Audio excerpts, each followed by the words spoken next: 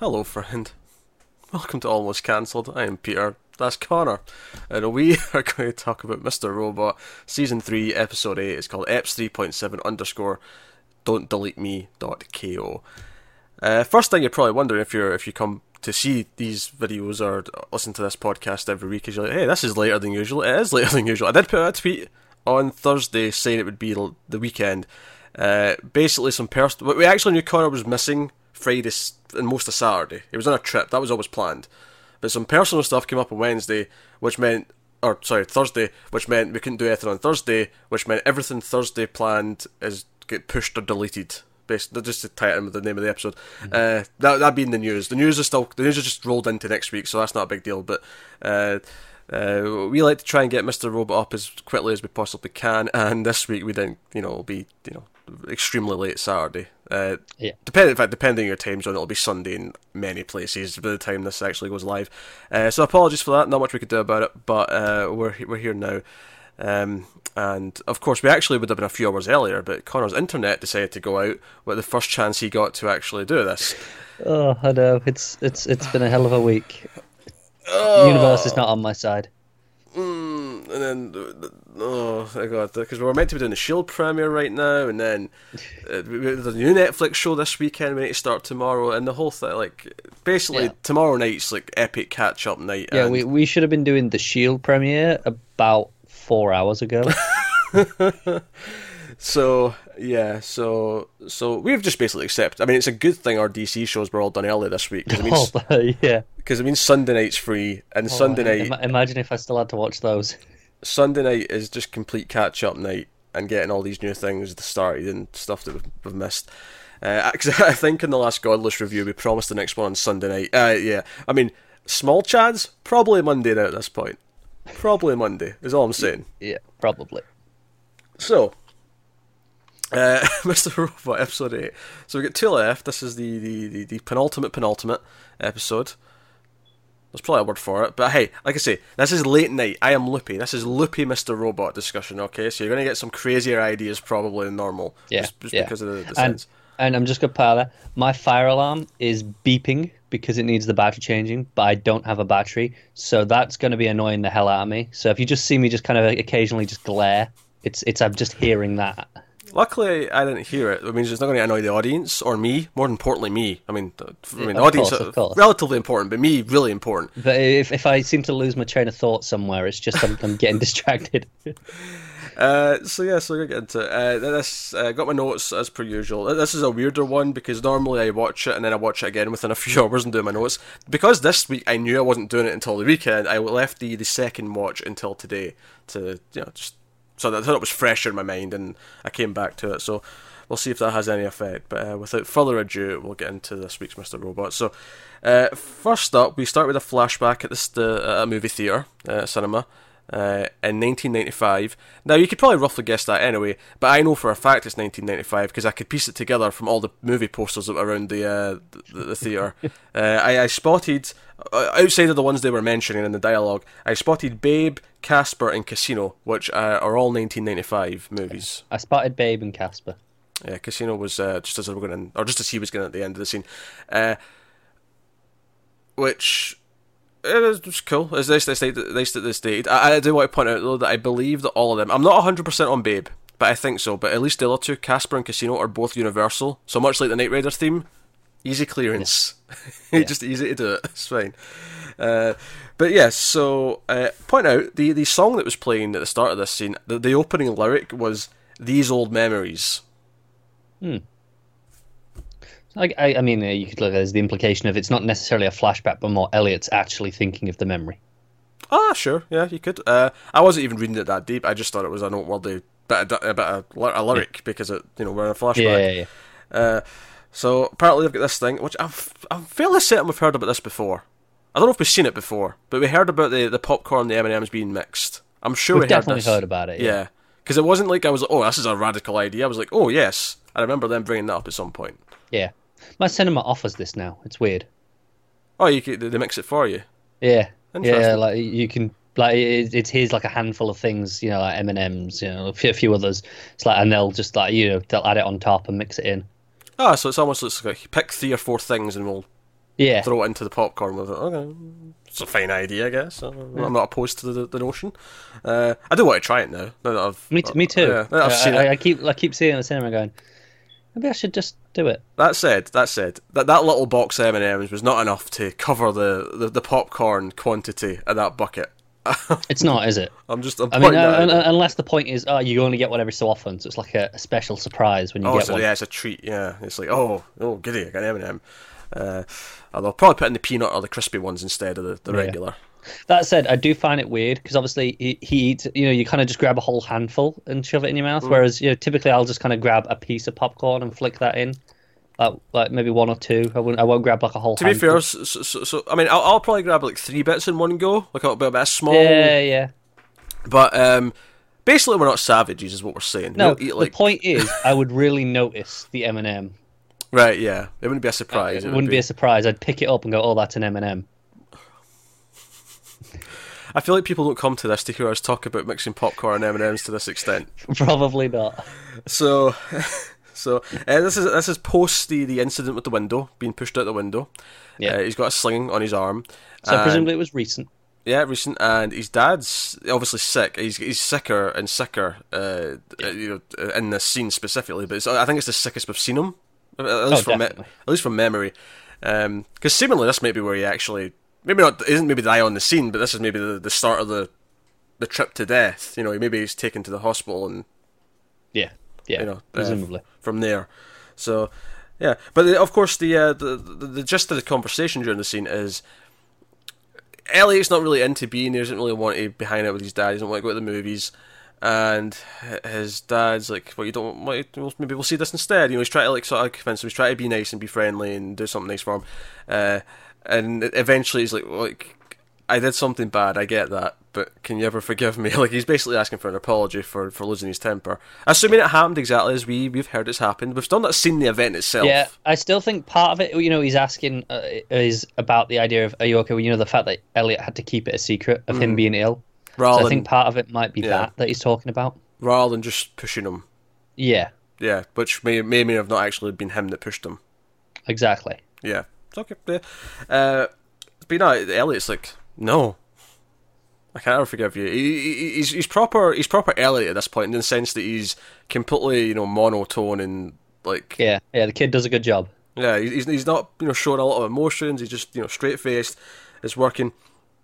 But of course his dad gets kind of upset. He's like, okay, let's just go, and that's when he starts coughing really badly. I mean, he's been coughing throughout the whole scene, but that's when he keels over, and everyone else is around. He's like, call an ambulance, blah blah blah blah. And Elliot, complete sociopath, just walks in, picks up his dad's jacket, which he wasn't wearing. He sort of had it like in his arm. Yeah. His Mr. Robot jacket, and just takes that into the movie theater and sits down. And then, of course, turns and tells someone in the chair next to him. No one there, of course, completely empty. Yeah. Shush, the movie's about to start. And of course we're like, alright, okay, so we'd always speculated that this was not the first time he'd had an imaginary persona or friend, whatever you want to call it. Yeah, but I don't think we realised it maybe started this early, like before his dad had died. Well, no, because we had knowledge of this one big previous incident where Angela and Darlene found him at that museum or whatever it was, right? Yeah. And we had speculated a lot about, was it just the dad, but as well that time, was it a different personality? Given that we're seeing it happen just before his dad dies like this, I feel like at least this one probably isn't his dad that he's seeing. I would assume that, unless the only way I can think that it is his dad, but an idealized, healthy version. Yeah, maybe. Yeah, I could see that. So it's clearly, every time we get a little glimpse of some of this backstory with Elliot and how he developed this condition, or started seeing these people, every single one just makes me realise that there's more to tell. There's more to find out. Yeah, every time later. you think you've kind of got it figured out, it's like, oh no, this is completely new. Yeah, there's more stuff here than we maybe originally thought. So, and it's happened every season at least once, where it's went, oh no. I mean, obviously season 1 had tons of it because it was like, hey, he's actually Mr. Robot this whole time.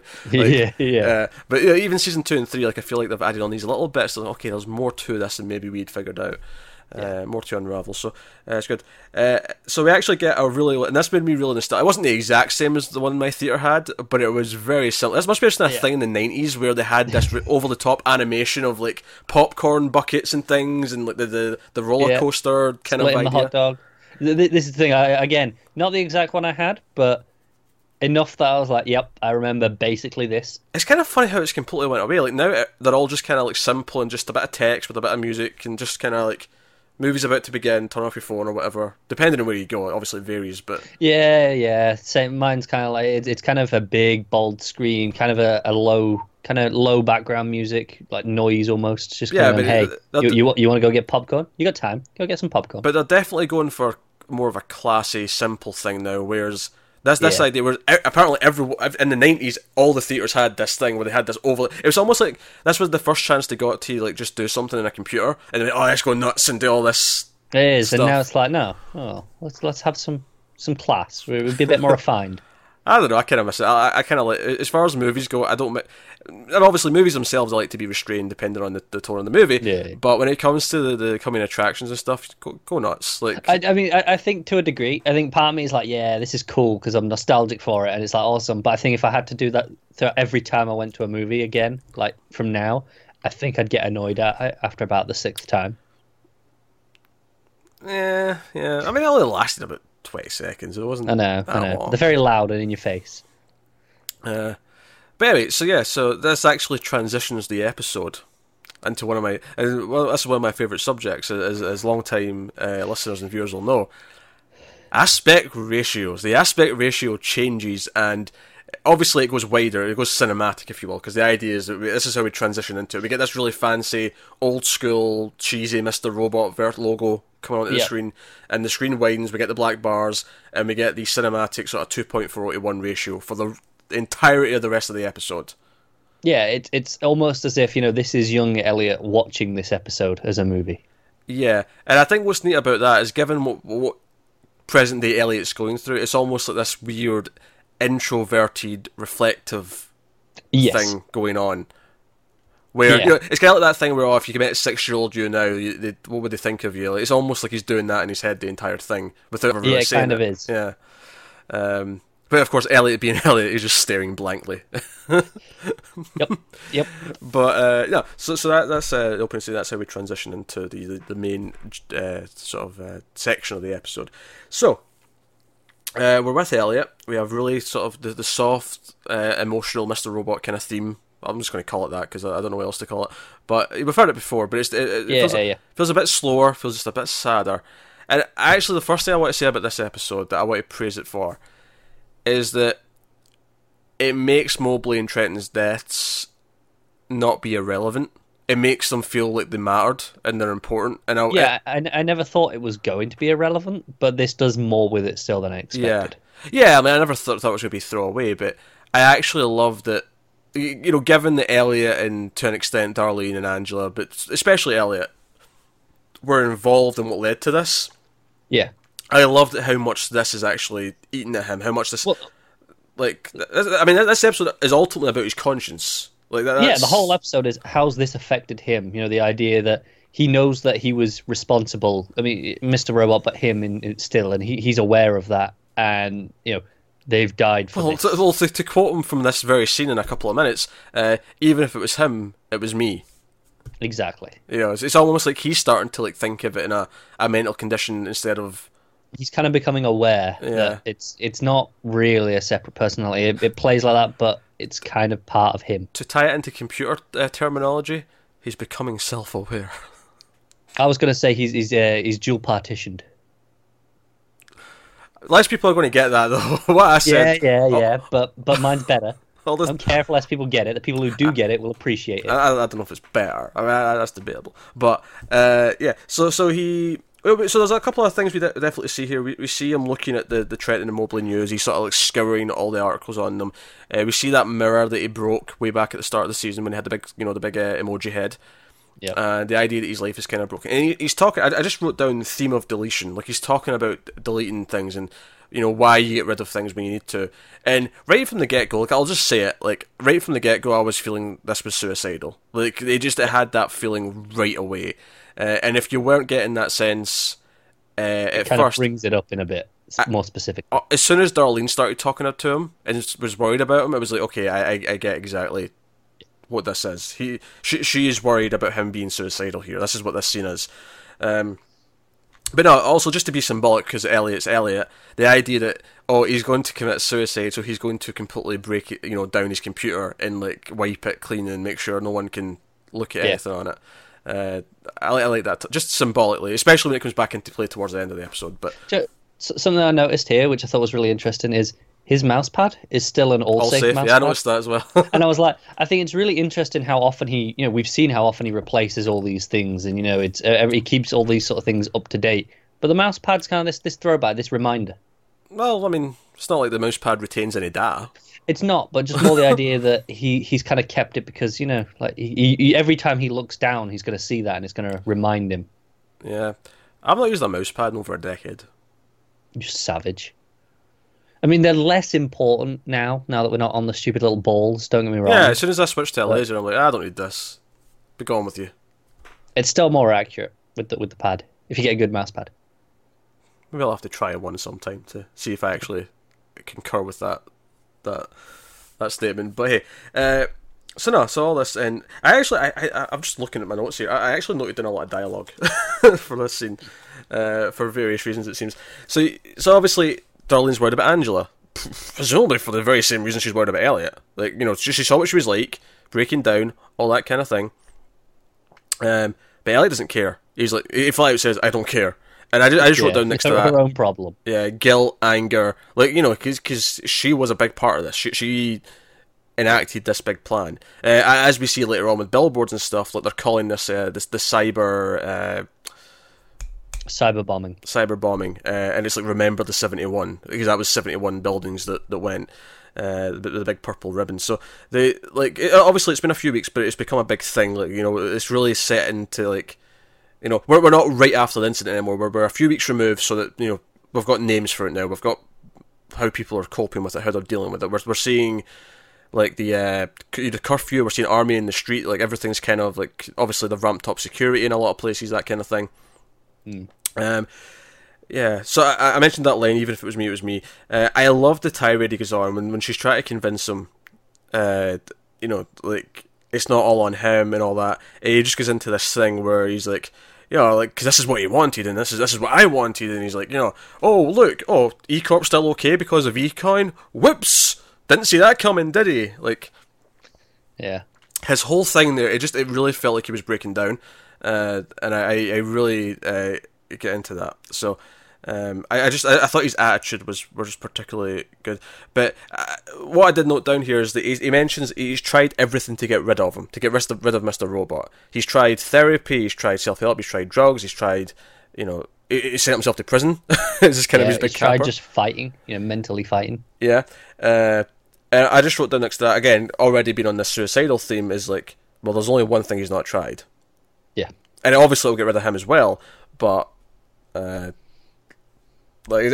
what I was getting from the reason. But obviously, I compared this next moment to Breaking Bad a little bit. I won't say why. I don't want to spoil Breaking Bad for anyone. But when he leans in and says, "I liked it," yeah, okay. I was getting some real Walter White vibes from that.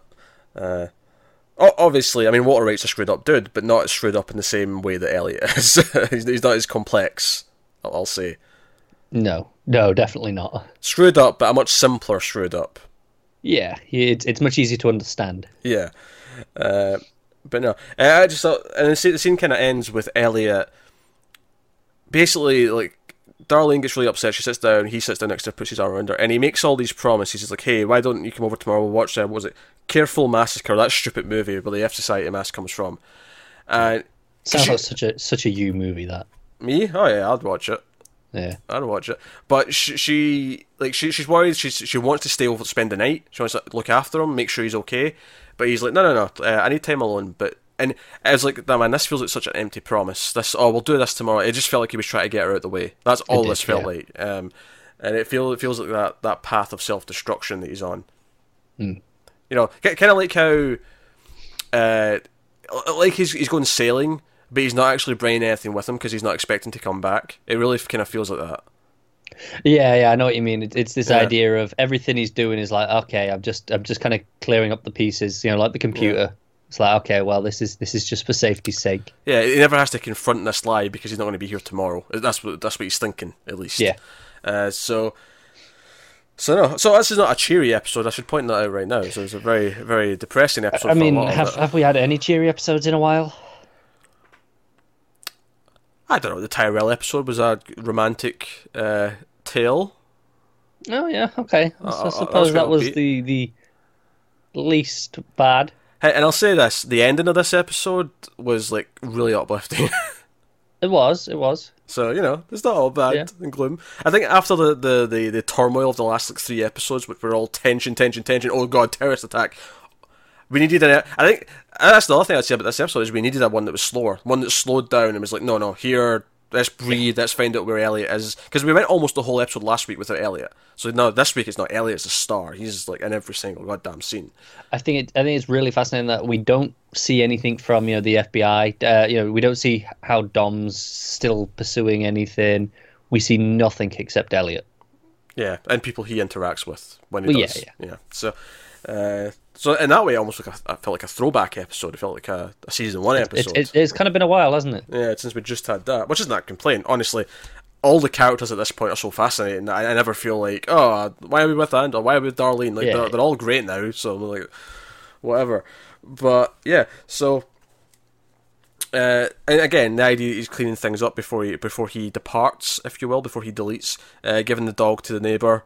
And you even get the sense that he's been doing this a lot recently because the neighbour's got food there, he's already got his favourite toy. Yeah, it talks about how he's kind of just been dog sitting whenever he's going to be away for the weekend, busy. But again, this is the idea. He's like, I'll come back from tomorrow. And then we encounter a very charming individual by the name of Hard Andy. Yes. So some really inventive names for the criminals on this show. Mm-hmm. This is a drug dealer. Elliot's there for morphine, which we've not seen him take that in a long time. No, it's true. I saw it in the previously on. I was like, oh yeah, that was a thing. It was a big thing in season 1. Yeah. So what, is he just going to go back on that? Because when I saw that in the previous one, I was like, I don't know if I feel him just getting addicted again. But obviously, it becomes clear in this scene that this is not about just effects. I mean, I was okay with the idea in general. The idea of because morphine it's to numb yourself, and the idea once it became clear that this episode was about dealing with that guilt, I thought, okay, he just doesn't want to deal with it. Just go numb. Now, of course, the deal is very suspicious when Elliot wants to buy the whole bag. Makes him strip down. I thought this was a very degrading scene for Elliot, but it showed how desperate he was, how much he was just ready to be done. Because he's he looks uncomfortable the entire time, but he never really fights it. He just kind of. I think part of that as well is that he's like, okay, the drug dealer is probably right to be suspicious when someone comes trying to buy the whole bag. Because the drug dealer even figures it out. If you're not working for the cops, if you're not some idiot who's trying to resell it on my turf, then there's only one other option really, is you're trying to kill yourself. Like he calls it. But one of the things he comes up to him and says, he makes a sort of pass at him, but the way he phrases it I thought was very interesting. He says, "A cute little boy like you," which first of all, very creepy when you're implying you want to have sex with him. Secondly, I thought this was very interesting because we started the episode where he was a little boy. It was almost like for a second, like for right now, he feels like that little boy again. He's kind of reverted to that point. Yeah, even though the drug dealer doesn't know that, but just the fact that he says it, it made me think of the fact that we started with him as a kid. I think emotionally he has, because we talked about how in that opening he's very cold, he's full sociopath. His dad drops potentially dead, and he just kind of grabs the jacket and walks off. But no, that's that scene. So. Then his final business, so because there's a scene where we know he was going to kill himself, right, which is coming up, and the 2 final things he does before he's going to do that is he goes to both Mobley and Trenton's families. He goes to Mobley's brothers first. Sorry, I'm just looking at my notes. I realise we have overlooked a scene here between the dog and the morphine. Is this throwing out the jacket? Clothes? Yeah, you're right. My bad. Yeah. My bad. Get back on your notes a second if you want to check those. Did I write that down? I think I did. I just had it next to the dog thing. Yeah, Mr. Robot Jacket deleting clothes. He's getting rid of all that. Again, very symbolic. I don't have a whole lot to say about it. No, again, Yeah. it's this idea of that was the one thing he did take in that moment in the flashback. Yeah, so he's giving that up he now. he was clinging on to that personality, which again maybe does lend some credence to the idea that the imaginary friend was some version of his dad. Yeah, maybe. They was like, no, this jacket's for him. Yeah, maybe that time in the theatre was the first time he ever did it. Or the first time he ever spoke to someone.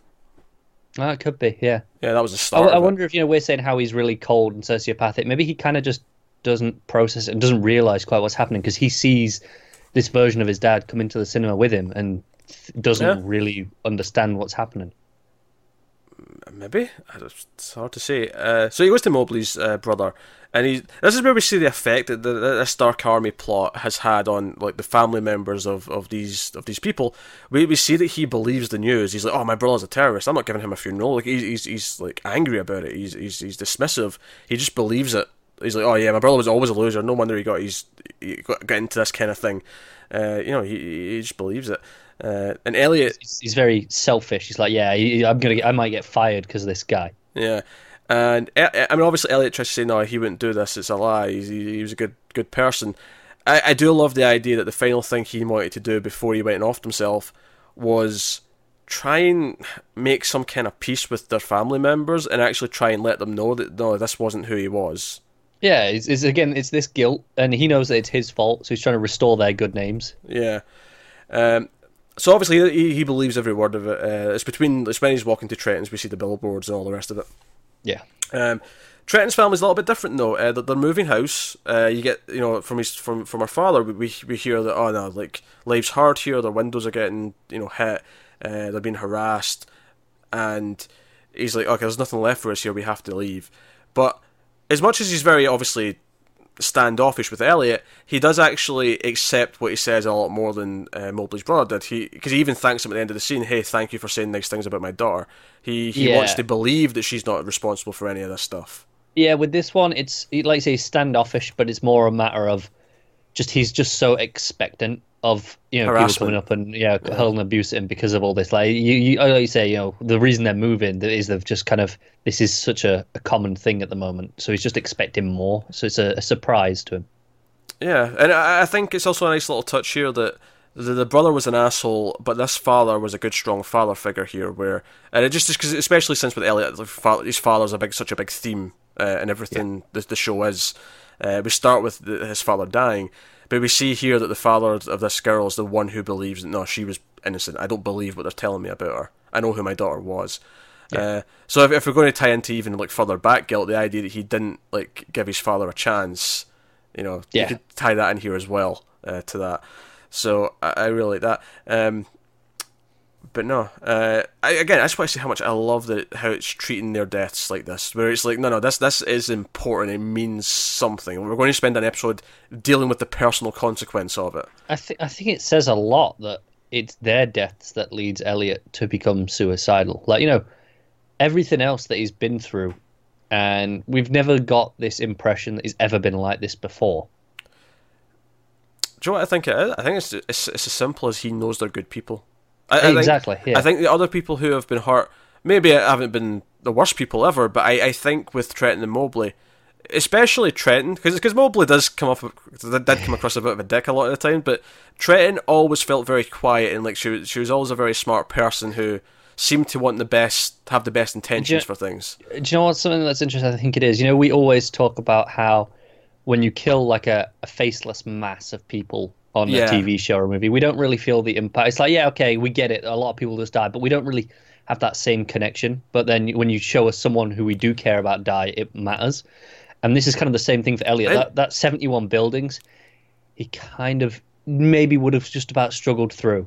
But then... Oh yeah, it affected him, of course, but yeah, it's not quite the same. And I think, in addition to the fact that Mobley and Trenton have died, and he knew them, and he knew they were good people, it's the fact that they've now been, publicly they're being treated as terrorists. Like their reputation, their legacy has been completely obliterated by this news. And it's the idea. It's like, oh, okay, no. Now it's personal. Now it's people he cares about, not just this faceless crowd. Yeah, they've poisoned the memory, and they've poisoned it with the thing that he's more responsible for. He's not entirely responsible. We know the Dark Army and White Rose are the real reasons. Yeah, and he was trying his best to stop it. Yeah. But he's still Yeah, I mean, ultimately, I think part of it as well is, just the whole idea originally going back to the 5-9, all of that was kind of his idea to start with. Sure, but like what part of like White Rose's plan after that was already kind of part of a plan anyway, and what Right, part right. was But how much is he thinking that, and how much is he going, Oh, I started this? I completely get why he feels guilty about it. Like, Yeah. obviously, from an outsider's perspective, we look at it logically and go, no, but this and this and that person's more Yeah, responsible he's for this. just going, no, I started this. This is my fault. Yeah, you get why he feels that way. You absolutely do. So we go to the beach. We go to Coney Island for the apparent, and this is actually the first time in the episode where because of the aspect ratio change. One of the things I was noticing was how they were handling the headroom, because obviously there's less height. I mean, arguably there's more width than less height, but depending on how you frame it, like it is different. The way you frame the person is different. And normally you have a very straight rule of thirds where you always want the eye line to be kind of where we've got it for our cameras, for me, right? But Mr. Robot, of course, likes to have kind of this, right? Yeah. So that's not even, it's not quite the lower third either, right? So you have this weird thing where how do you translate that into, except unless you just go wider and you don't really account for it, but then you feel like I'm really small in the frame. So also I love that I got to show an example of my camera. Obviously the audio people got none of that, I apologise. But for the video people you got a nice demonstration. So I was sort of noticing how they're handling that, how's Esmail using that.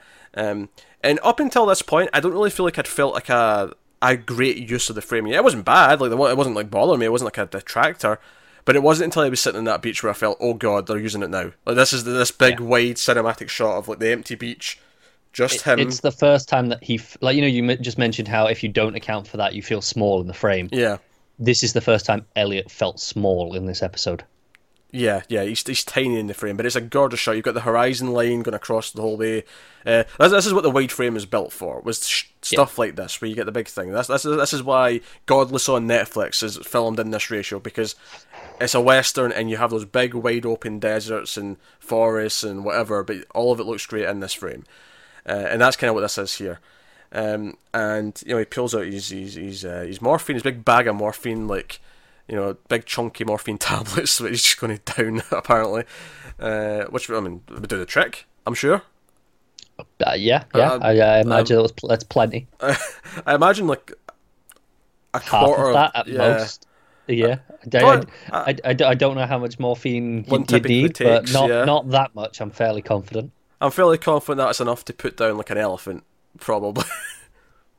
Yep. That was a lot of morphine. It was a lot of morphine. It's morphine time. So, oh god, that was great. I'm sorry, that was atrocious. Hey, it's not often I get to reference the hit children's television show, The Mighty Morphin Power Rangers, on this. Yeah. I took my chance, took my shot. Christ. Oh, can you tell it's late, folks? Oh yeah. So he's on the beach. It's funny because so Trenton's little brother shows up. The funny thing is that my first thought was he's not there. This is all he said. For quite a while, I was still like, is he there? It wasn't really until they got to the theatre that later on that I was kind of convinced, okay, he's actually just there. Yeah. For a long time, I was like, he doesn't need to be here for definite. Yeah. I really thought it was just in his head, and this was like a sort of like just like how he needs Mr. Robot for certain occasions. This was an occasion where he needed the opposite. He needed someone who was younger and smaller. I agree. I felt like it was almost like a stand-in for his own young self. But it still is thematically. It's just not him doing it. I thought like more directly in his head. But because I actually wrote down the first thing I wrote down here in my notes for when he showed up was childhood of Christmas past. That's what I wrote. It's not Christmas. I just put young Elliot ... because it's what it was. A dot? Like, you mean full stop or period? Well, yeah, but who calls it a dot? Dot just seemed to flow better in that sentence. All right. Yeah, but interesting things here. So Elliot's like, "Hey, go back home. You don't need to be here." And again, it feels like his weird little conscience because he's noticing the bag of pills and he's like, "Oh, that's a lot of pills. He's sick." He's like, "Yeah, I'm sick. Go away. Go home." And he keeps saying, "Oh, I don't know how." It's like, "Well, how did you get here?" I was like, "I don't know. I just followed you. I don't know how to get home." It's like, "Take the train." I don't know how. And actually, I was sort of thinking about this, and I was like, this whole idea of not being able to go home again, not being able to reverse what he's just done, thinking about 5-9, thinking about everything Elliot's done, the idea that he can't just go back. He can't just, go back the way and fix it that way. He has to keep moving forward. So I was getting like that from this, and just representing Elliot's mistakes. But yeah, so but anyway, he eventually gets frustrated, gets up, and takes him back home. Yes. And no one's home. The parents aren't there. So, something small, interesting little thing. The only time in the episode that this happens, as he knocks on the door, you hear the distortion that we typically, that we've been hearing for the last few episodes. I did not notice that. That's interesting. Yeah, and I wonder if that's the idea of this is Elliot being kind of that father figure at this point. He's kind of switched roles into that without noticing. Yeah, there was a little bit on the way to the house as well, where the kid's bragging that he can take his shoe off. While standing up. Yeah, when he goes to the mosque, and he joked that Trenton used to always trip over when she was trying to put her shoe back on or whatever. And he said, "Oh, I can take it off and put it back on without falling." And of course, Elliot's just fresh. He's like, it does that thing. He's like, "Do you want to see it?" Elliot's like, "No," and he does it anyway. It's like, he's like, "That's awesome." Yeah, can you do it? Probably. That's how I like dealing with kids. One word answers. Just shut up. Yeah, I'm fully on his side with this one. But they can't get in the house, right? The door's locked and no one's answering. And the kid's like, "Oh, I mean, the parents probably went to my uncle's." And he's like, "Oh, but where?" And he's like somewhere in Connecticut. And he's like, "Connecticut? That's 2 hours away." He's like, "Yeah, so I should go and see a movie." Because he also, by the way, I did note down, just for my own amusement, he's asking him, like, that annoying kid thing. He's like, "Oh, do you like TV? Do you like this? Do you like that?" And he says, "Do you like Wii U?" And I'm like, "Kid, no one likes Wii U." I always forget. Well, occasionally I forget what year this is set in. Oh, that's coming up. I've got a lot of comments about the year in a minute. I know. Every so often I forget, and then they'll just reference something, and then when he said Wii U, I was like, "Oh, okay, yeah, we're still a couple of years ago." Even in 2015, that was on its dying legs, though. Remember, that was limping along for a long time before we got the Switch. I'm not sure it was ever really born. It's an abortion survivor. Yeah, it was in the incubation chamber things. I can't think of it. It was just in one of those its whole life. An iron lung. Is that what you mean? No, the ones in the hospital where they put them in the little the little trays that keep them warm and stuff. Aye. It never quite survived. Never quite lived. It never got out of the hospital, that's for sure. Oh dear. So the kid's like, "Oh, I never beat the movies." Parents say it's too expensive, and obviously, we started with Elliot as a kid at the movies, and he didn't want to go there then, and he doesn't want to go there now as an adult. But the kid's like, "Oh, well, we're going to be like 2 hours. Might as well just go and see a movie." And I was like, "Are you lying to me? Just so I'll take you to a movie?" No. And that he's thinking, he's like, "This little shit's lying to me." And we find out later he is lying. He's got a key. Not necessarily because he goes, "Are you lying that they're 2 hours away?" Okay, sure, but there's deceit happening. He was truthful in that moment. You are the asshole. Would argue this kid's in the right here. You are the asshole. No. Kid's still a dick. Don't be wrong. I'm not disputing that. I'm just saying, in this one moment, he gets himself off on a technicality. But so the final line of the scene is Elliot says, "Only if there's something good playing," and then it cuts. And you know what it was going to be. Actually, the first thing that happens is that Mr. Sandman starts playing in the music. "Mr. Sandman, give me a dream," which was used in Back to the Future. And it cuts to the movie board, and it's just Back to the Future, Back to the Future 2, Back to the Future 3, which made me cackle with laughter. Yeah, because it was all three. What it was going to be though, because it's like what's the one movie that Elliot would be like, "Oh yeah, honestly watching that." It never clicked for me what it was going to be. I laughed out loud when I saw the names, and then when he brought, and I was like, "Oh, that's convenient that they're out in the cinema this day." And then I just sort of like shrugged it off, like whatever. And then like 20 seconds later, he explained why they're in theaters, and I went, "Holy shit, yeah!" Yeah. I'm like, that's right, it's set in 2015. They came back to theaters because it was the day Marty came to the future in Back to the Future Part 2. This was a thing. Yeah, this happened everywhere. Yeah. Which, by the way, tons of people at the theatre are dressed in costume because they're actually Back to the Future. My favourite costume out of all of them was there was a girl dressed as the shark from Jaws 19. from Back to the Future Part 2. Just that amused me. There was a lot of inventive costumes, actually. There was various Lorraines, there was various Martys, various Docs with different parts of the movies. It was fun stuff.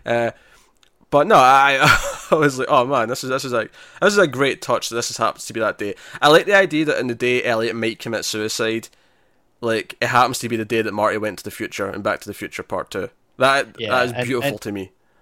Elliot even mentions that he's been waiting most of his life to see this movie since he was a kid. Day. That was the line. Since he was your age or whatever it was. He said. Yeah. It's been so long. He's been waiting for this, and this was the day he was going to give up. And now it's like, but here's this thing you've been waiting for. He's made it. He's somehow made it here. But you can see he can take it either way. It's like, well, this is one last thing. I'm here. I made it to this point. This is all I wanted. Alternatively, it'd be like, oh, maybe this is getting here is a reason to stick around. What's the next thing that I can get that I always wanted? Yeah. But it's like, and obviously the kid's like, oh, let's go see The Martian. He's like, the Martian looks like shit. We're going to see Back to the Future Part 2. Yeah, look, I'm not saying it's the best movie ever. The Martian's pretty good. Oh, I like The Martian. I think you're wrong on this one. I do wonder if Esmail has a particular beef with The Martian, or if it's just a simple case of Elliot. I don't care what the other movie is. We're seeing Back to the Future Part 2. It could be that. Because it's his favourite movie. So, but there was a lot of funny dialogue here. This was the 21st of October 2015 for the record, just to be specific about that. Once again, he gets the popcorn, the M&Ms, and mixes it, and convinces the brother that this is the best way to eat popcorn, and the brother tries it and agrees. And maybe I'm going too far with this, but I was just wondering, does this represent like the mixing of different things and like the idea of, whether it's Elliot's two mixed personalities that contradict each other. No, I get, to go back to when I was just saying how I heard the distortion on the door, and Elliot was kind of becoming the father figure, and it was taking aspects of Mr. Robot. Yeah, is this the idea of what we're seeing now going forward might not be just Elliot? We might actually get to see a mixture of the two kind of working at once. Yeah, it might fuse and become Elliot Prime. Sure. What else am I going to call it? yeah, I'm allowing it. Yeah. So I actually wrote down a lot of dialogue for this next bit because there was a conversation between a couple of randomers with Elliot that I thought was particularly notable and how meta it was. It felt like Sam Esmail was intentionally making fun of us. Yes. So basically, Elliot's trying to explain to the little brat, what Back to the Future 2 is, and he says it's about going to the future to change the past, then coming back to an alternate present. And then this douchebag in front, I like how he says, no, it's way heavier than that. Like, he's been Marty. He says, this is heavy. Not that Connor remembers that line from the movie because he doesn't like it that much. Don't dislike it. I think it's a very good movie. You're in your mid-20s and you've seen it once. I'm not sure I need to see it any more than that. I've seen it dozens of times. Twice at the theatre, might I add. Look, it's very good. I don't know. Maybe I just saw it too late. What do you want me to say? It's fine. We'll get a time machine and go back and see it at younger age. Tell your little ginger self that stop being a prick, watch some proper movies. Yeah, but I just watched Star Wars on repeat, so I'm good. I've seen Back to the Future way more times than any Star Wars movie. Anyway, so then this guy sort of jumps in and he says, no, you can't go into the future to change the past. It's way heavier than that. He goes to the future to change the future, but that allows Biff to change the past, which changes the future again. So if we're going to correlate that to the show specifically, Biff is White Rose. Yes. Right? Biff is White Rose, and that loose analogy. But then this woman behind him says, no. It's much simpler than that. It's about how one mistake can change the world. And I sort of looked at the screen and went, right, Esmail, I get it. You're making fun of us for all these weird theories. Yeah. Well, one lot's blaming White Rose, and this one's essentially saying, okay, no, it's Elliot's fault. I don't want to say fault, but his mistake. I was even just talking about all the crazy time travel and alternate reality theories. Yeah, and this one's just like, no, it's way simpler. Yeah, it's just one mistake can change the world. It's that simple. Of course, the themes... I wonder if the reality is Elliot's, because he's the middle ground of, okay, there's some things that it's complicated, but it's not really just simple. Yeah. No, I think that works. I think we keep saying this, but even if there is no literal alternate realities or time travel of any kind. I mean, Zhang's building something, but what it is, whatever. But like at the very least, thematically, all of this stuff is absolutely relevant. It is. So they're going in. There's a little dig at Rotten Tomatoes on the way in because the kids try to convince him to go see The Martian. He's like, it's got 92% on Rotten Tomatoes, and he's like, well, that's because critics have shit taste. Yes. Elliot's really bitter about this movie. He is. He's really bitter. And this is a movie he hasn't even seen. He's just like, yeah, it looks shit. It's like, come on, give it a chance. I wonder if that is something though. He's kind of judging it on just having. He's kind of doing this. All the kids not seen it either, but he's really excited based on Rotten Tomatoes. He's like, oh yeah, look, everyone's saying it's great. It must be great. But Elliot's like, no, I've seen enough. I don't care. And I wonder if there's this commentary of you've got to judge it for yourself and make your own decision. Well, it's not like Elliot's doing that either. I mean, no, that's my point. Yeah, maybe but I feel like wrong. I feel like you need to have an example that's doing the right thing to really hit that message home. I don't know. I feel like the idea of no, these are both the two extremes because they're both on opposite sides. They're wrong, so you got to be somewhere in the middle. But maybe my middle that I've just given there isn't the exact middle that someone else might think. But I feel like it's just meant to be a funny joke. But I mean, maybe I don't know because he really doesn't like the sound of this movie. Yeah, but this thing at Rotten Tomatoes just kind of felt like all these young shits who just look at Rotten Tomatoes scores and say, oh, it's 90-something%, it must be good, let's go see it. It's like, shut up. I mean, Rotten Tomatoes is very useful. That said, that whole delay in the score of Justice League to make an announcement out of it pissed me off royally. That was bullshit. That was just complete nonsense. That was bullshit to the max. So they're in the theatre. There's a Doc Brown sitting next to him who says, hey, can you hold my popcorn? I need to clean my fancy future glasses. No, it was his flux capacitor he wasn't told. Oh, it's just wait. I think I didn't remember, so I just put in something that was normal to ask someone to hold at the theatre, and of course, no, it was a giant flux capacitor. Quite right, yeah, because Elliot looks down, he's like, "Why the hell am I holding this?" I mean, hell, you could even relate this to like here. This is White Rose saying here, be involved in my time travel plot whilst I get a clearer look at my plans. And then taking it back off of him. I don't know. Maybe I'm stretching there, but he clears his future space goggle things, and I just thought, like, okay, so he's getting a clearer vision of what's going on. Now, I want to point out during this whole scene, we're actually getting footage of Back to the Future 2. We're actually seeing parts of the movie, and I thought the scene that we were watching in the movie was again notable and had a point to it, right? Okay. Because first of all, it's them arriving in the future.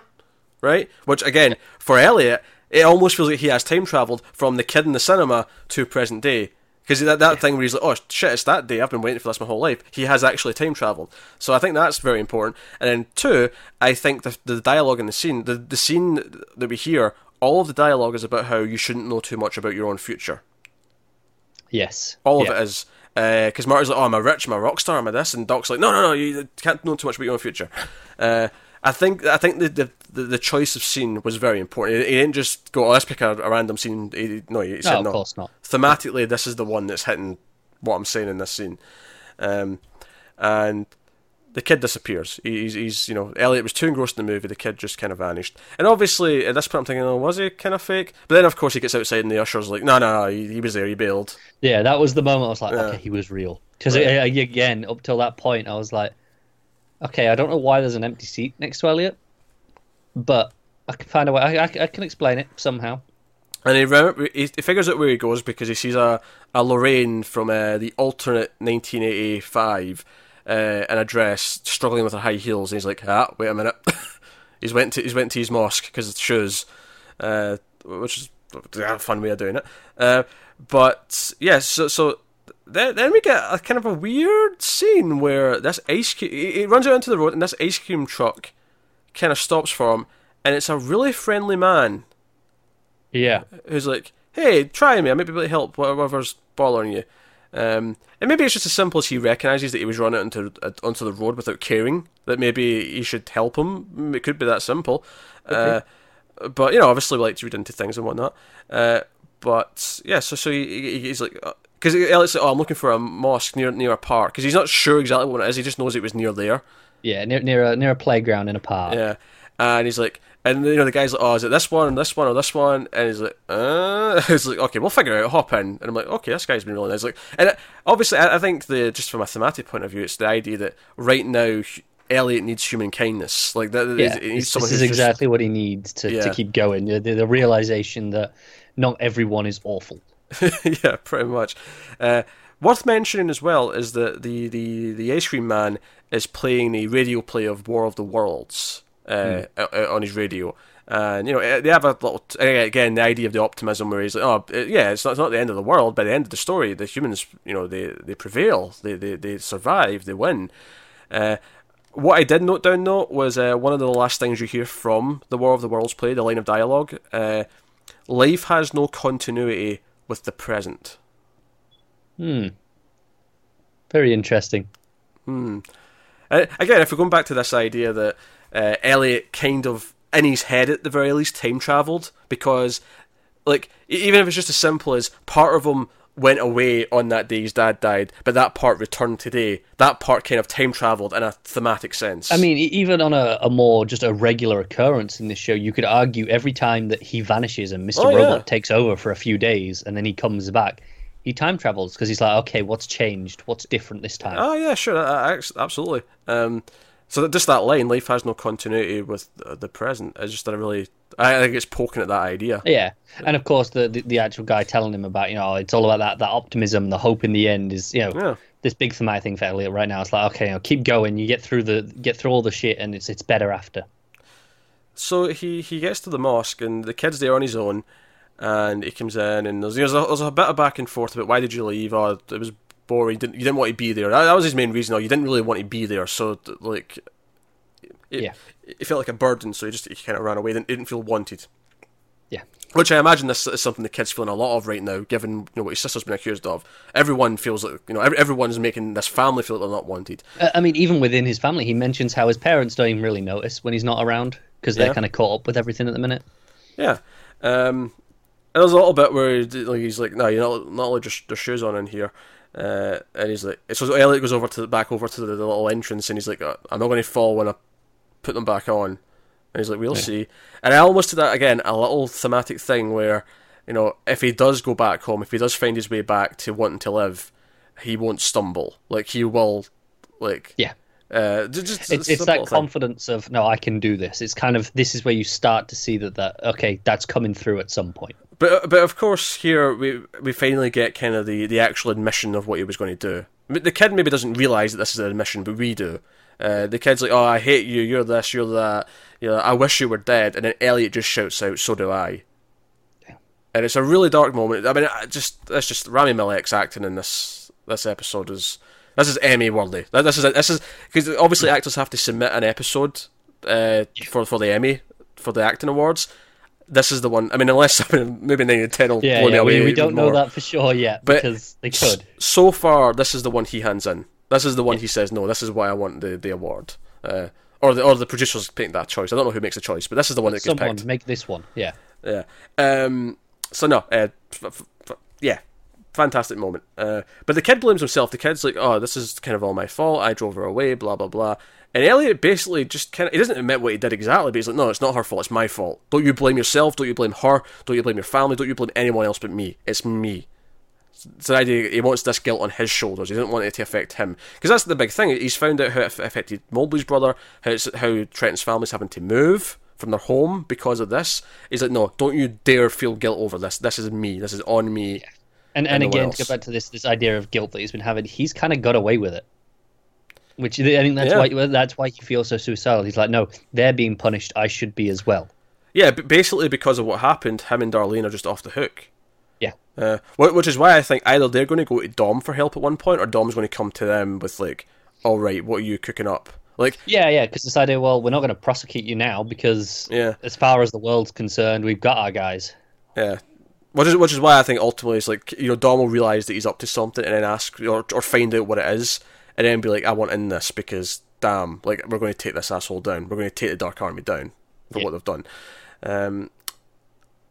So no, and obviously at this point we're still in a place of like kind of hopelessness because How do you do that? How do we do that? There's no hope of actually achieving any of this. Like right now, it's just a kind of about a fight for wanting to live, if anything. And that's not just him. It's like, from what it sounds like, Angela's also in a bad place, maybe suicidal. We've not seen her yet, of course, to see that. Darlene is arguably coping a little bit better because she doesn't seem to be suicidal herself, but she's definitely not in a great place, and she's mortified of what Elliot might do. So yeah, she's the one trying to prop everyone up at the minute. Yeah, and that might crush her at some point. It might. I'm not looking forward to that. But yeah, so yeah. Actually, I just had more notes on that shoe thing. I said Elliot's off right now in general. Like, just the idea that his shoes have been off for a long time now. So okay. just metaphorically, I mean, I'm just adding more bullshit to the fire for no reason there. But so the kid has this little thing. Elliot sits down next to him, and the kid tells him like, "Hey, I'm the first person in my family who could be president." And he's like, "What do you mean?" He's like, "Well, Trenton couldn't be because she wasn't born here, and obviously my parents couldn't be, but I was born here. Like, I could be president. Isn't that cool?" It's like, yeah, I guess that's pretty cool. No, obviously, I think the first thing I would read from that is just, again, this idea of hope. Like, the future could be okay. Yeah, it's kind of the American dream. You do it, you can better yourself. You can rise to be president. Yeah. Anyone can. The idea that his sister could only do so much, and obviously it got to her a very bad place, but she tried to change the world. But the idea is that he could I mean, the chances of him doing it are very slim, of course, but he could theoretically actually legitimately change the world in the sort of proper channels. Yeah. Like he technically has that path open. I also love when he says, "Oh, could you be president?" Nah, probably not. Why, were you not born here? No, I was born here. I just just did a lot of shitty things. It's not happening. Yeah. But of course he asks, so where were you born? And because they're both from New Jersey, and he's like, "Oh, Trenton," and I'm like, "Oh man, that's why she was called that, because that's where they first moved in or arrived when they got here." And I'm like, "Oh man, that's." I don't know. She the whole idea is she's getting blamed right now for all the links to Iran, and it's the idea that her name was, her really taking on her American identity as much as she could. The idea is like, no, this is where I'm from. This is who I am. It was a little tug at the heartstring. It was a really nice little touch to just add a little more weight to something that didn't need weight. I didn't really need to know why she was called Trenton, but this was the best reason at the best possible time to tell us that. Absolutely. So also just a little thing is the kid's saying what he'd do if he was president, and he's like, "Oh, I'll force people to like me. Everyone would have Pop-Tarts for dinner." Noble goals, might I add. And he's like, "Oh, so you'd be a dictator." He's like, "What's a dictator?" He's like, "It's a really shitty president." Oh, that's a good way of putting it. Yeah. Oh, dear. So they go back home to the kid's place, and they go up the stairs, and the kid just pulls out a set of keys and goes in. And I just started laughing so hard. Like, Elliot's face.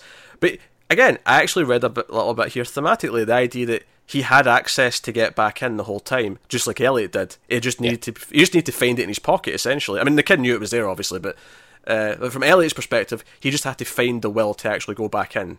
Yeah, and you mentioned how when Elliot had that admission, and the kid didn't really know.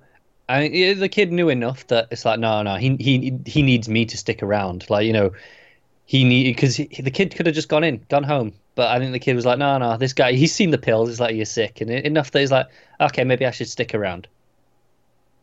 I wouldn't read it like that.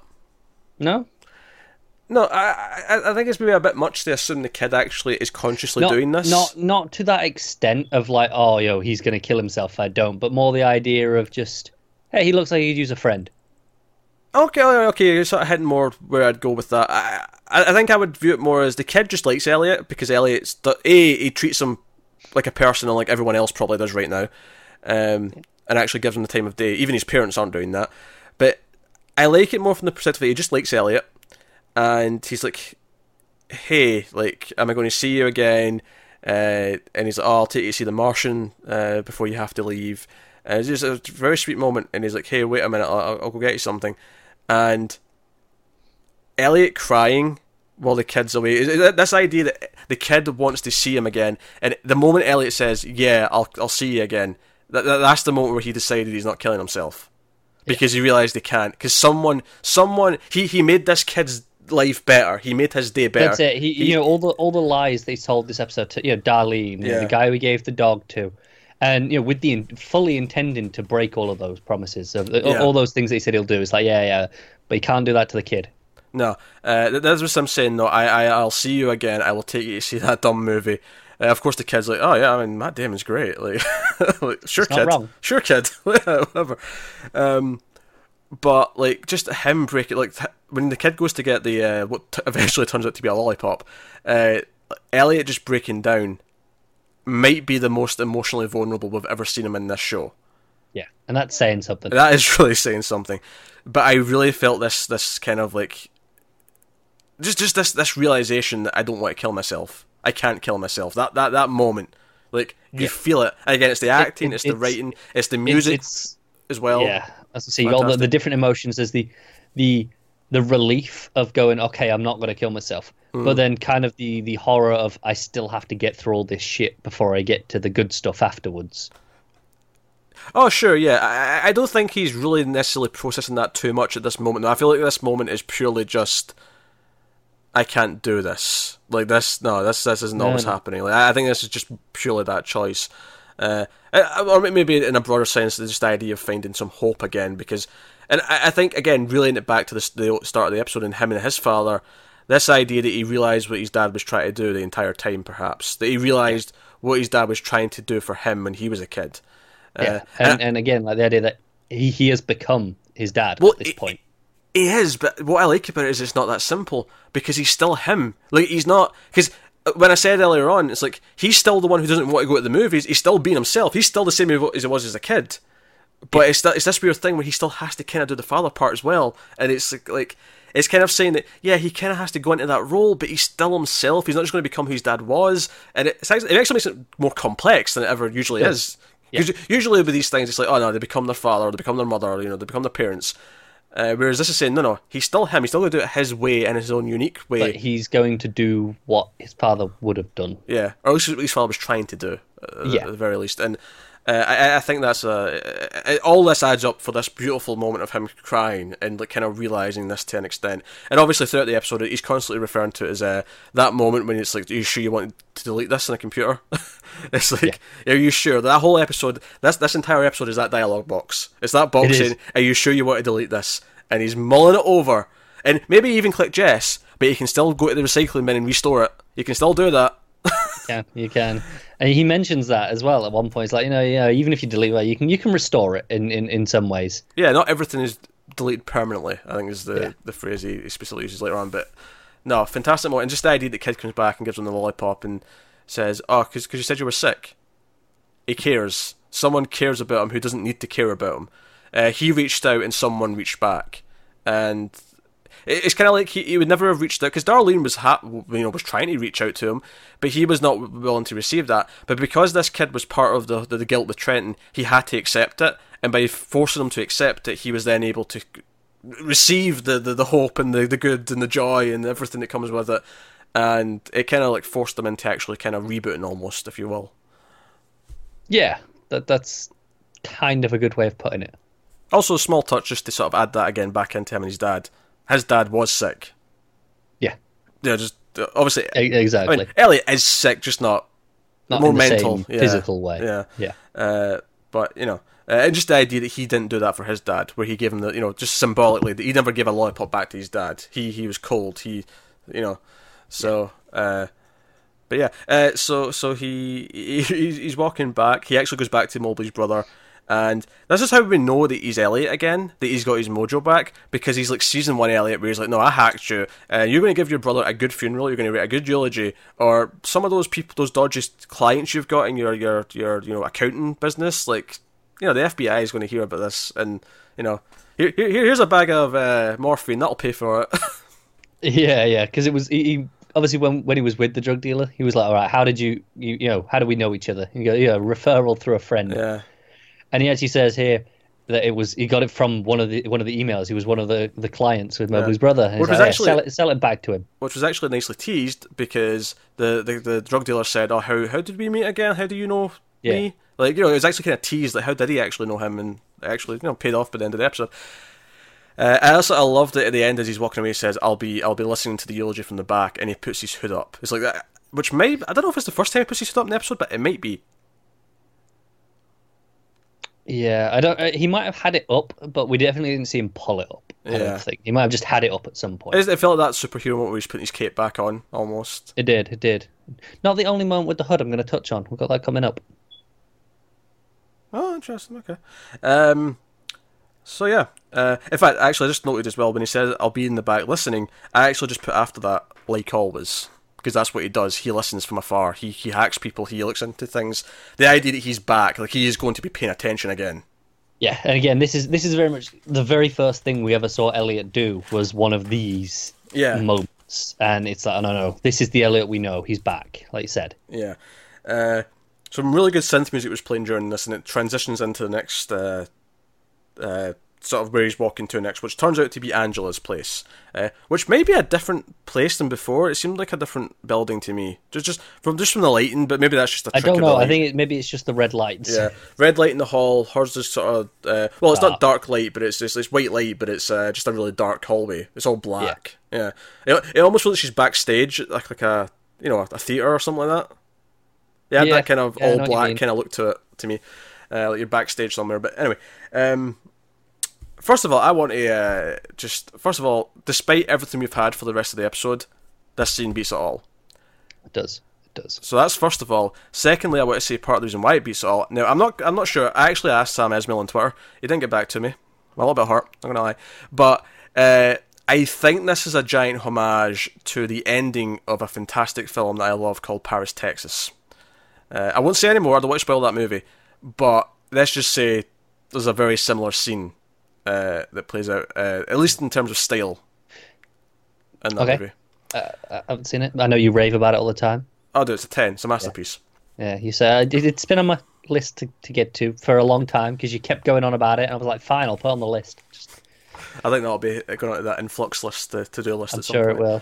So I can talk about it before we even get to what's actually in the scene. Just a touch on the idea that all this room's in red. We spoke a lot about that in Twin Peaks about how red was such a leading color. It was a color of truth. Yeah, I think.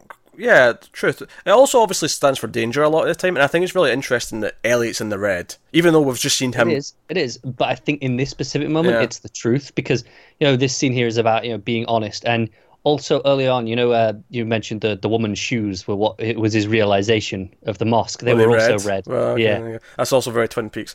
It was red shoes. This is why I picked up on it at the time.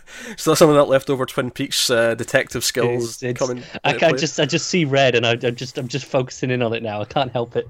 So just actually that's the thing. We actually get this shot where obviously we see both sides of the door at the same time, and we see the different colours. red on one side, white on the other, and Angela's not talking. She's silent. She, like we said, she was broken last week. She's still broken, but she's obviously evolved to a different stage of being broken, where she is just like a cat, almost not catatonic, but like just almost like Elliot, where he's just a blank stare and just emotional and just lost in the grief. Yeah, and I did notice as well. She had about 10 locks on her door. She's clearly bulked up her security. Paranoid. Yeah. And Elliot knocks. He like says, "Hey Angela, I need to talk to you." Whatever. And he walks away, but then he stops, and he makes the choice not to give up.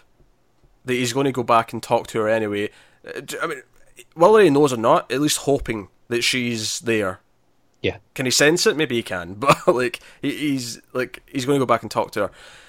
And he slides down the door and starts talking about something from their childhood, which is where the song starts to kick in.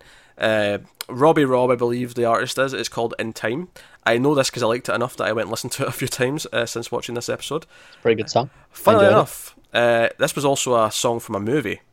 Not Back to the Future, because I'd know if it was Back to the Future. Yep. But another time travel movie. Oh? Yeah, Bill and Ted's... one of those. I don't know which one it was, but one of those two. Which is also about going to the past to save the future, or something to that effect. I've never seen Bill and Ted. I know, weird. I've not seen a movie like that. I know what it is, just never watched it. Yeah, it's normal for you to not seen like a popular movie. Shut up. So I've seen Back to the Future. Will you shut up? So, you saw it when you were in your 20s. Yeah, I didn't watch the second one either.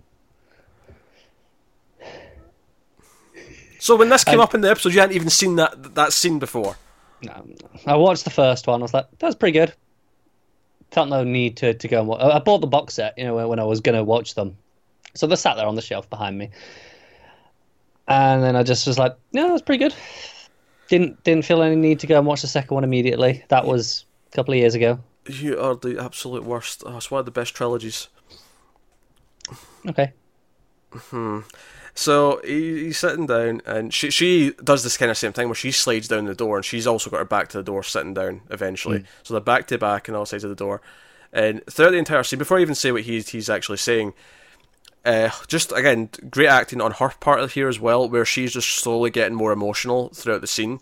Very, very strong stuff. I was really kind of, again, feeling it, and I was feeling that he was kind of making a bit of a breakthrough as he was talking a little bit. Because she does eventually say something.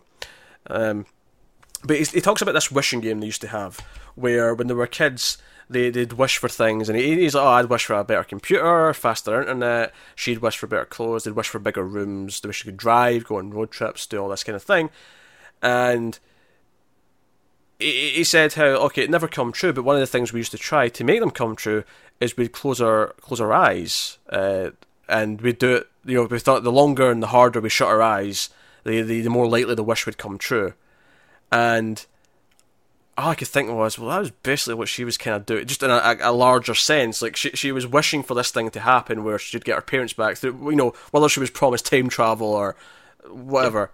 Like, she was wishing for this thing, and she was so determined for it that she ignored every single warning that she was about to be, like, a part of killing someone. Because she had her eyes shut. Yeah, she had her eyes shut. She did not see all these people dying coming because she was kind of letting herself be ignorant to it, but again, metaphorically, shutting her eyes. And she shut them for a long time because she wanted to believe it was going to happen. And he's like, hey, like, but I realised later on that it didn't really matter that it never came true. It was all about the wishing. That was the best part. I never understood that back then, but I do now. And at this point, she's getting proper blubbery on the other side. She's like crying, tears. She's kind of got to get an idea of where this is going as well, because what comes up is something that she would know. Of course, she knows the story. And do you know what you used to say to me when our eyes were shut? What you'd say when we had our eyes shut, like every time, to reassure me. And that's when she actually says it. And I'm actually really glad this was in the previously on, because she said this to herself last week. Yeah. She said it when she was rewinding the footage, where she basically says, no matter what happens, everything will be okay. Yeah. And I'm like, damn. Like, I mean, that moment last week was great on its own anyway. It worked. Yeah, when she was saying it to Darlene, it was like, oh, man. But now it's got all this extra, like, back, because it means so. This is like something she used to as a kid. And it's just this idea that, I mean, maybe she's got it in a different way, but again, just like Elliot, she's still trapped in her sort of her kid's body or her head. Yeah, like, yeah. She's still that in childhood, that moment of who she was then is still clearly impacting who she is now. It's the past affecting the future. Yeah. So no, like the idea that that's how she was manipulated with the girl who looked like her / maybe was her from the past, just to go with crazy theories. Yeah. But the idea that's how she was manipulated, it was like, hey, remember you used to wish for things. And she actually was tricked by hoping. She was tricked into this by hoping for things. And that's what Elliot's just got back. So he's trying to convince, he's here like, hey, everything will be okay. Yeah. He's found hope, so he wants to do it for her. And obviously this is a big turn from the start of the episode when he was like, I don't care how she feels. He's here to try and help. It's like he understands finally that she's basically going through the exact same thing he goes through. Yeah, exactly. And I love how, this is Elliot being the most honest he's ever been, I think. Ooh. And it really shows in the HUD. You mentioned how at the end of the previous scene he puts it up and it's like, okay, he's back, he's Elliot. And that's almost why I keep saying he's going to assemble the hacking Avengers. I almost feel like next episode is when he's going to start that journey. Right. But here's the great thing here is, when he comes up to the door, he knocks on it, he tries to talk to it, he's still got the HUD up, he walks away, he comes back, he slumps down on the door, and before he starts talking about the wish, that's when he takes his HUD down. It's like, no, this is the real me talking now. Yeah, because he's not the hacker who's tricking someone, he's not the hacker who's confronting them with harsh truth. He's, no, this is just me and you. This was before I ever like had the hood. And I like up. the idea that they're both on the floor because they're, literally they're shorter. They're like when they were kids. Yeah, there you go. And again, they're both equals. They're identical in either side because they've both went through essentially the same thing. Again, their psyches both handled it in very different ways, but they're both broken by the same thing, and they're both kind of still broken by it now. Yeah. Phenomenal character work. It really is. And it's a phenomenal scene. It's just the idea that he is better. He found some hope, and he's trying to pass it on to her. And I'm almost like excited by how terrifying Angela might be if she finds her strength and wants revenge. Like, yeah. See, I can't wait for that. But what I also want to do is I want to see her guilt at not what she's done in general, but her guilt at specifically manipulating Elliot. Oh yeah. Yeah. I mean, we're seeing now the effects of her guilt of the bombings in general. That's been some very powerful stuff. Clearly, because it's led to moments like this. But I want to see how she talks to Elliot about this confrontation almost of what we did, what she did, and used him. Yeah, I can almost see it just been one scene. Like maybe it won't come up for a while because they'll be so focused on whatever's going on. I can see like him mentioning Mr. Robot for some reason or something, and she's like, and that like triggers her to like, oh, I need to bring this up. I need to. Yeah, she needs to apologize, get it off her conscience. Or it could be long and drawn out for all I know. I mean, who's to guess at this point? But I can almost see it being that one great moment of like, hey, I kind of like, yeah, that was bad. I messed up. Can you forgive me? And maybe that's when Elliot will finally say, yes, I can forgive you. Yeah, that would be a nice touch. I don't know, just to compare it to his dad. But no, fantastic scene. There's the songs playing, this happy, upbeat song about, the lyrics of the song are literally in time, everything will be all right. In time, we'll be dancing in the street all night. That's the chorus of the song. So very hopeful. He's walking back home. This van pulls up and throws like trash out in front. I actually thought it was going to be Dark Army coming out and capturing him. I was expecting that really. Yeah, the way when the van. It stops right in front of him and opens the door. I'm almost half expecting like someone with guns just sitting there at that shot. It was funny because obviously they throw this trash out onto the sidewalk, and I almost thought, okay, right, so they're just dumping stuff. But then of course his jacket's there, so I'm like, okay, were they intentionally putting that back where he is, or is this just fate that they dumped this because it was no good and it just happened to be in front of Elliot's house? Yeah, see, I'm inclined to believe the former because. Why stop that? If you want to just dump stuff, you do it where there's no one else around. Like we see the street, it's empty. They stop where he is. I guess the question is why specifically want to go back to him? That is a good question. Who are these people that go, no, he needs that. We're giving it back to him. Yeah. How do they know who he is? If they even do know who he is. Maybe it's just a case of we're giving it back to him because he gave us it and we want rid of it. I don't know. Right, but how do they know where to find him to give it back to him? Because he went up to them. Well, which is why I think fate's maybe. No, that's fair. Maybe the thing is it's just all just happenstance that it comes back to him. Because that's the one thing that maybe was potentially irreversible for what he did this episode was that he got rid of that jacket. Yeah, he put it there to be burned. Yeah, but it somehow showed back up, and he goes back in. He puts up his new mirror, because we actually saw he had it earlier on. We saw it in the box, and he actually puts it up. He replaces his mirror with a nice new one, all fixed. And Psyche is better. And Psyche's better. But then just to show that he is rebuilding himself, that he is back, he is who he is. And I never thought we'd get such a dramatic, like emotionally fulfilling scene in a TV show where someone is building a computer. But sure enough, for Elliot, that means something. He's put, the RAM's going in, RAM sticks are out, hard drive, motherboard. He's like taking it all out. This is the no. I'm back. I'm doing it. Like you said, the start of the episode was let's get rid of this computer, and usually we just see him get another one out straight away when that happens. Also, he's prepared. I love that he has supply, like just motherboards and RAM sticks and hard drives, just in his cupboard, his closet, just full of them. Because when Darlene asks him why did you do that, he just says, "Oh, it's routine," and to a point. It is because we know he does this whenever he has to, and that's why he has this supply. So it was one of those believable lies. Yeah, we knew he was lying, but it was passable. He puts everything back together. The song's still playing; it's really upbeat, and he sets up his secure email. He's like, "All right, okay, put it to the secure thing," and it comes up, and he's got an email. And I went, "Oh, wait a minute." And you just see it says Trenton with the the numbers instead of the vowels. Yeah. And I'm like, holy shit! I love the subject line. Please don't delete. Yeah. or don't delete me, whatever the phrase was. I think it was don't delete me, Yeah. and it was just like, after all this, he tried Yeah. all episode to delete, and and we forgot to mention in this montage, of him building the computer, we see he's got the dog back.